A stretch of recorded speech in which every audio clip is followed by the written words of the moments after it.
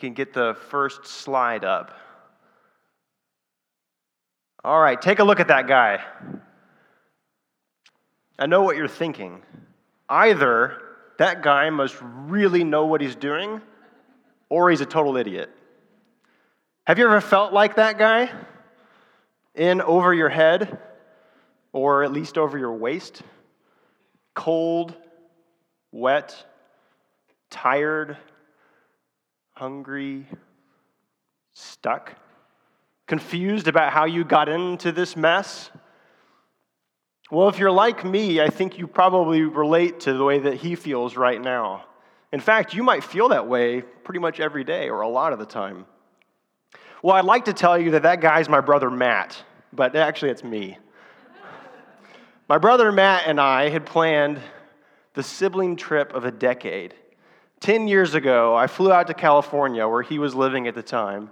We spent 1 day snow skiing, 4 days doing a snow trek, and then we went the next day to Death Valley, climbed up a canyon, and rappelled down another one. Well, at this point in the trip, I can tell you what I was thinking. I was thinking, what were we thinking? The rangers had warned us that there was a lot of fresh powder, which meant slow travel and possibly an avalanche. Yet Matt and I had been planning this 4-day snow trek for months, and I had flown all the way to California. No, there was no stopping us. The first day, I spent most of my time climbing out of holes, like that one. Every step with my snowshoes meant sinking at least a foot, if not more, into that fresh powder. We had only made it a few miles, far less than planned, when the setting sun convinced us to make camp in a saddle between two snowy peaks by a dam at the foot of a frozen lake. Although we were exhausted, neither of us slept very well that night. Of course, that may have had something to do with the fact that we hadn't brought a tent. Why was that again? Oh, that's right, to make our packs lighter. Or it may have been due to the fact that we set up camp in a wind tunnel, or because it started snowing on us that night. Matt and I named this camp Windy Camp. Well, the second night was a little different. That second day, we were better adjusted. The snow was more compacted, and we didn't have to climb as much. And the second night, we enjoyed the luxury of a 5-star shelter here. And it wasn't really all that warm, but it did keep the wind and the snow off of us. But on the third day, something incredible happened. We reached our goal, the turnaround. It was sunny, and the air was calm, which made it feel a little warmer. Standing on top of a frozen, snow-covered lake, we turned around and around, taking in the incredible panorama and aware of what it had cost us to get there. We hadn't seen another person or even another living thing other than the trees for 3 days. In complete isolation, this pristine treasure was all ours.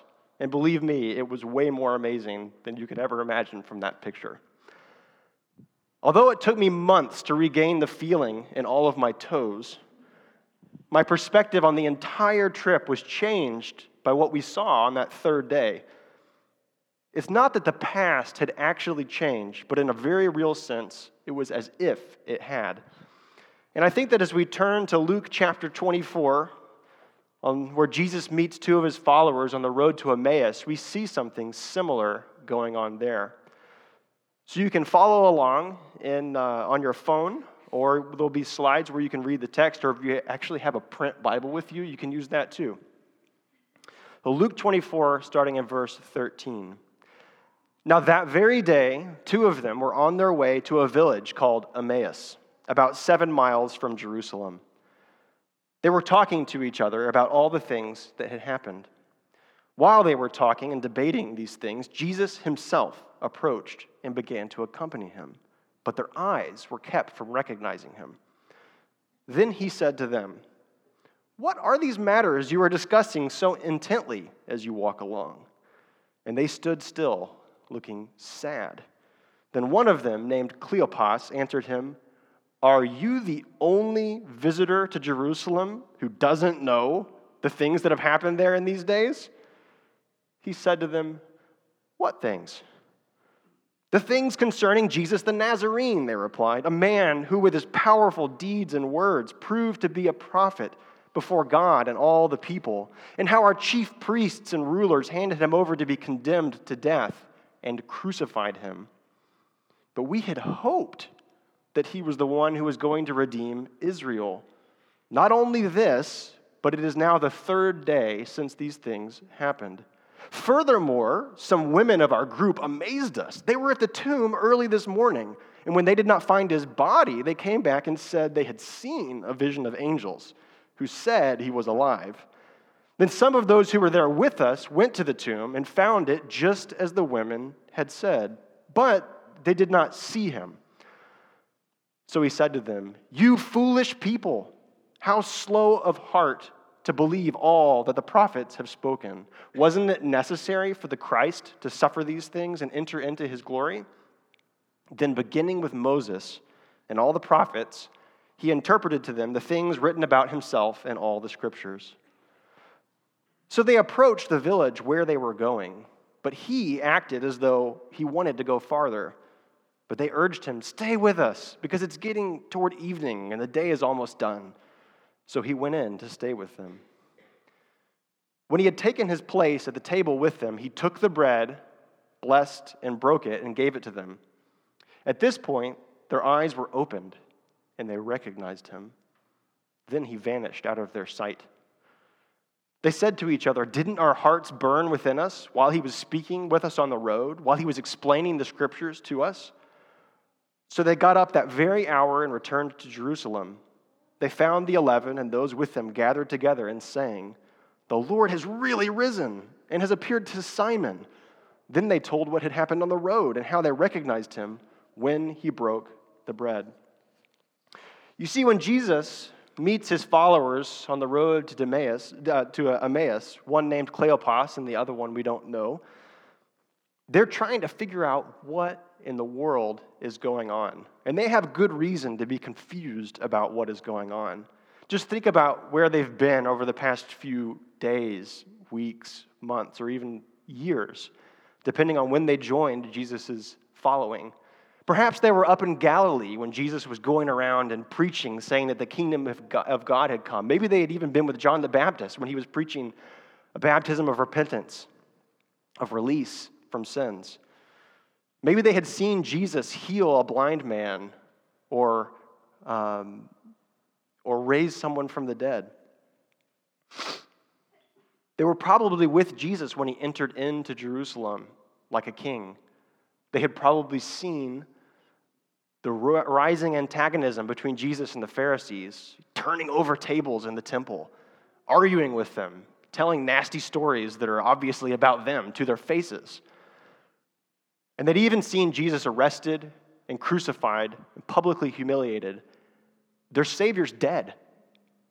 He's gone. What are they supposed to do? And yet this very morning, this story takes place. The women had gone to the tomb. His body's not there. What happened to him? Did somebody steal it? There was an angel, but they're the only ones who saw the angel. The men went. They didn't see that. They have reason to be confused about what's going on. And even if Jesus has risen from the dead, what in the world does that mean? But for another reason, God's people have reason to be confused right now. You see, from the very beginning up to this point in the history of Israel, it's been really kind of a sad, bad story, punctuated by moments of greatness. God creates the world, and very quickly, that glory is lost. God promises to Abraham and his sons and his grandchildren that he's going to do all of these things for them, make them into a great nation, give them the land. And yet, does Israel really ever get that or have it for very long? There's a wonderful moment when God leads his people out of Egypt under the hand of Moses. But no sooner do they have the law than they break it. They have to wander around in the wilderness for 40 years. Well, they enter the land and they conquer many of the peoples living there, but they don't actually ever kick everybody out. King David rises over Israel, a man after God's own heart, but he too turns against God. The kingdom disintegrates.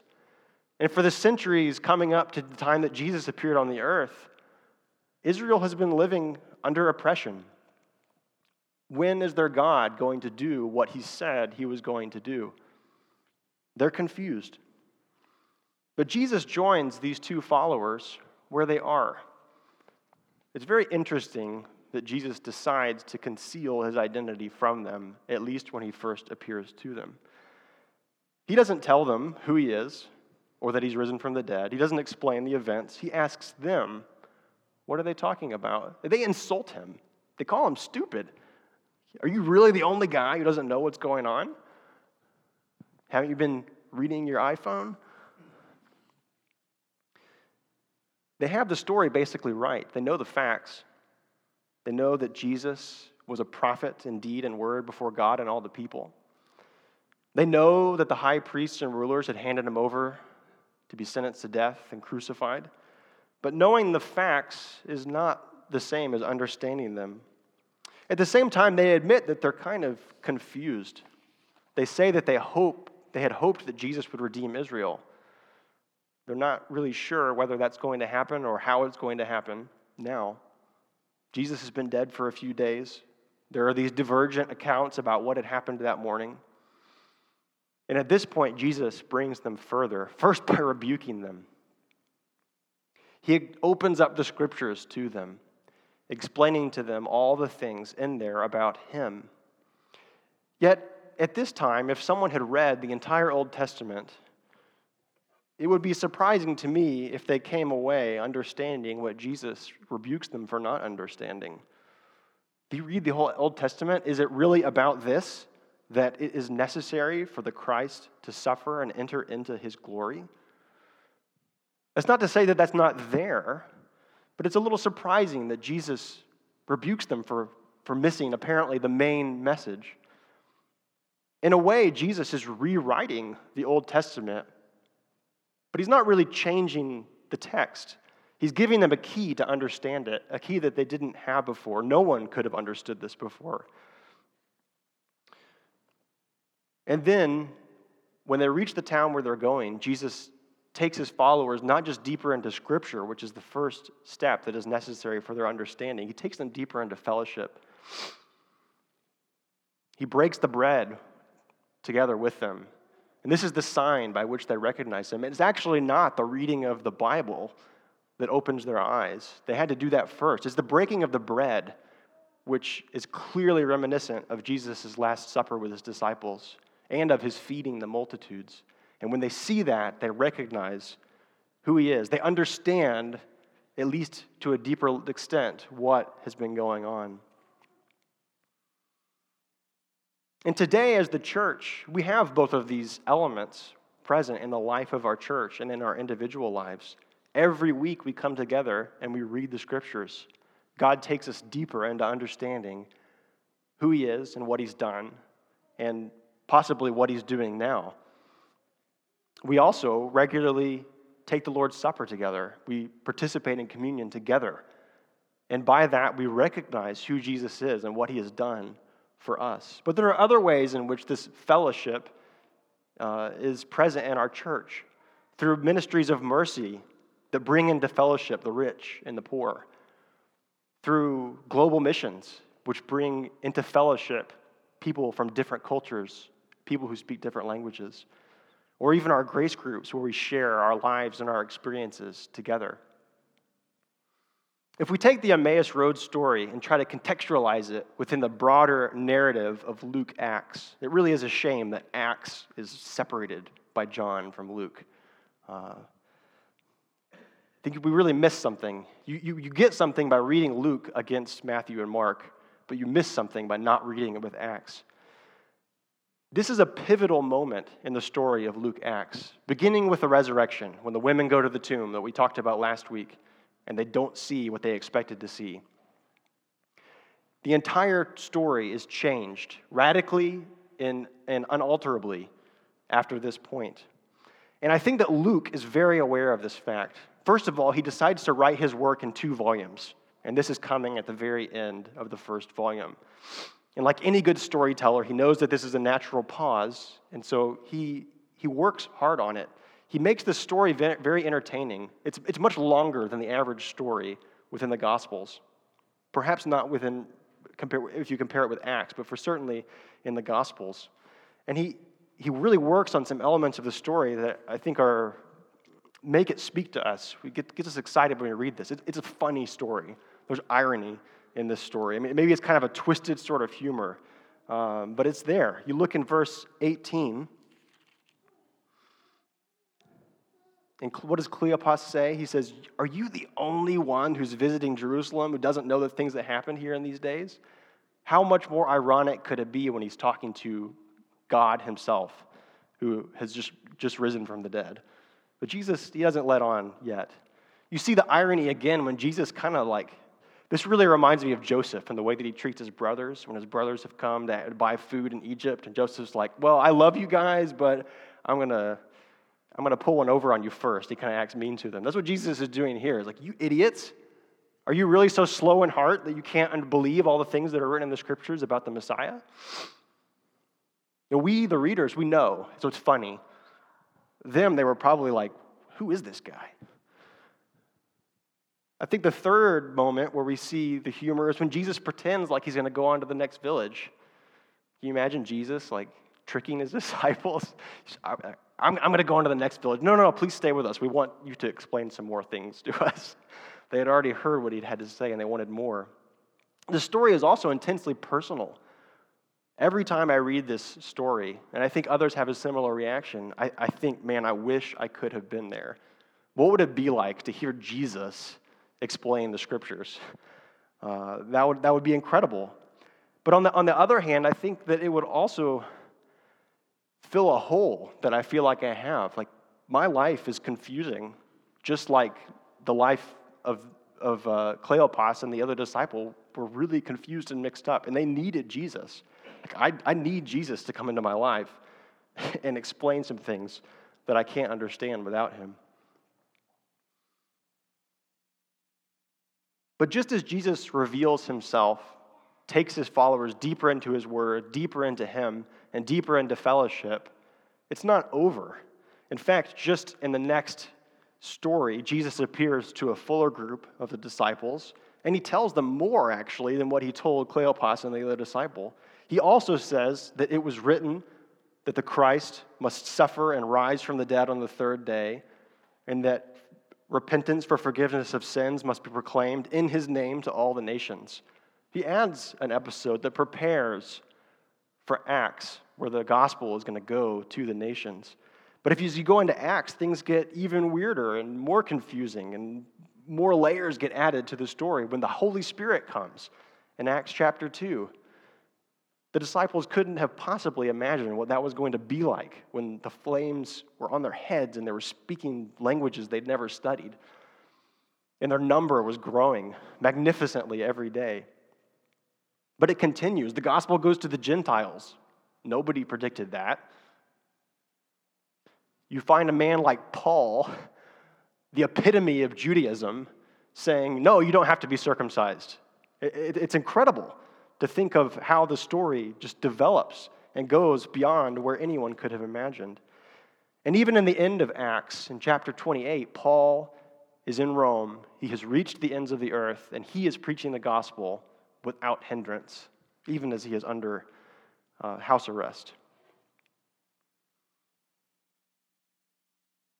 I think as Christians, when we think about broad spans of time or human history, we have to think about it, at least at one level, as linear. That is, history starts with God's creation and moves forward towards some end. We think of it as heaven. We think of it as Jesus coming back.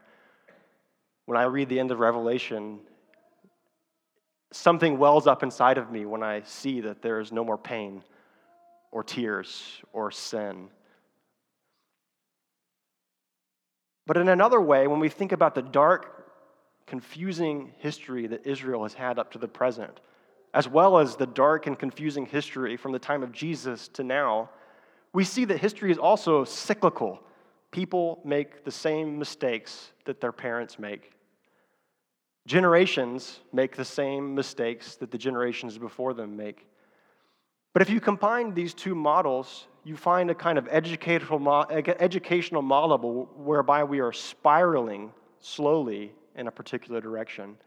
And just as Jesus meets his followers, he first asks them, what has happened? And on the first circuit, through trying to explain what's going on, that's where they are. But he takes them deeper, and they go farther into the scriptures, and they understand more. And a third time, he takes them into fellowship, and they go farther. And I think it's important for us to think about this spiral, both in terms of human history at the grandest extent, as well as in our own lives, as we're one chapter or one page in the human history. Life is weird and confusing. I don't think that I have to argue that. And let's go back to the picture where I'm in that hole.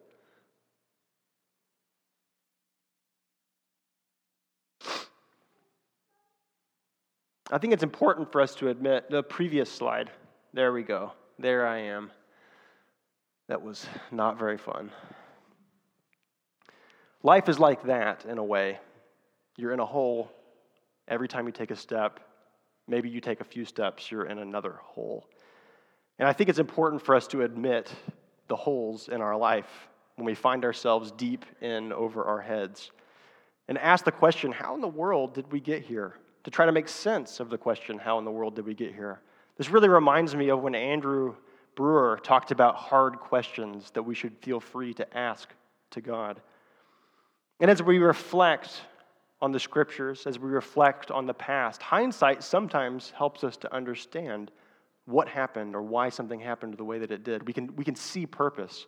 But even as we try to construct purpose and meaning in our lives, I think we have to resign ourselves to the fact that such explanations are always tentative. You might feel differently or change your mind in the future about what had happened. You might learn something new that totally changes everything, just as these two disciples had their whole worldview blown by Jesus' encounter with them.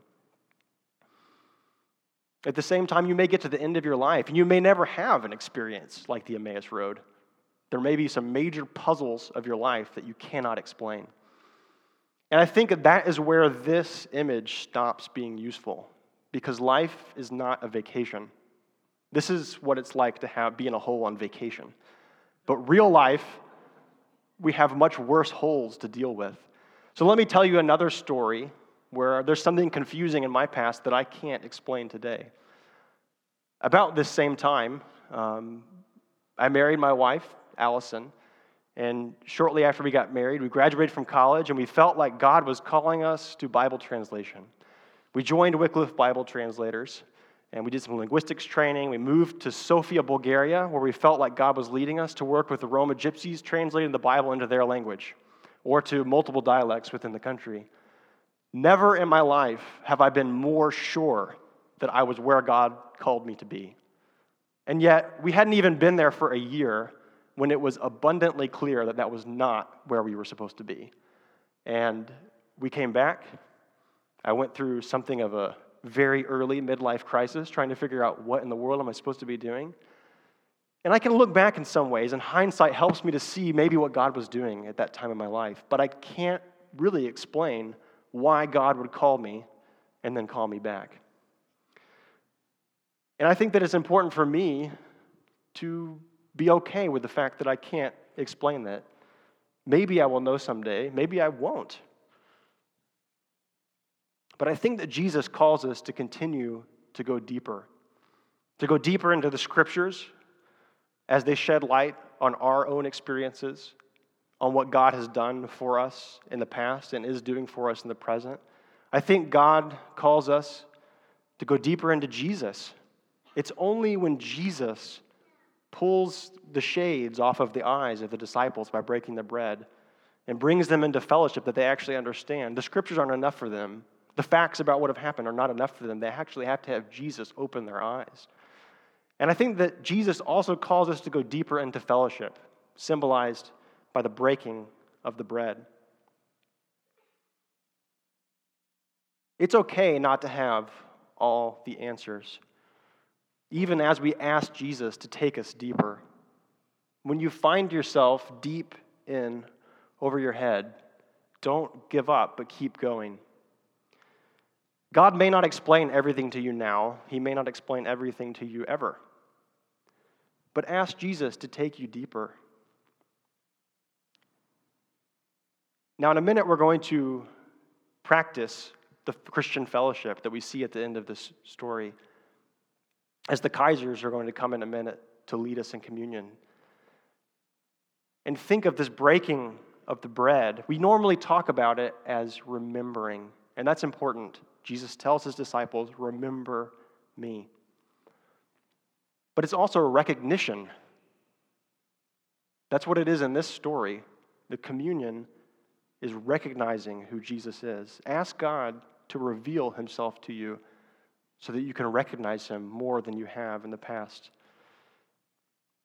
Also this morning, the Lesters are going to be in the back. If you feel like you need prayer for something particular, you can go back and pray with them.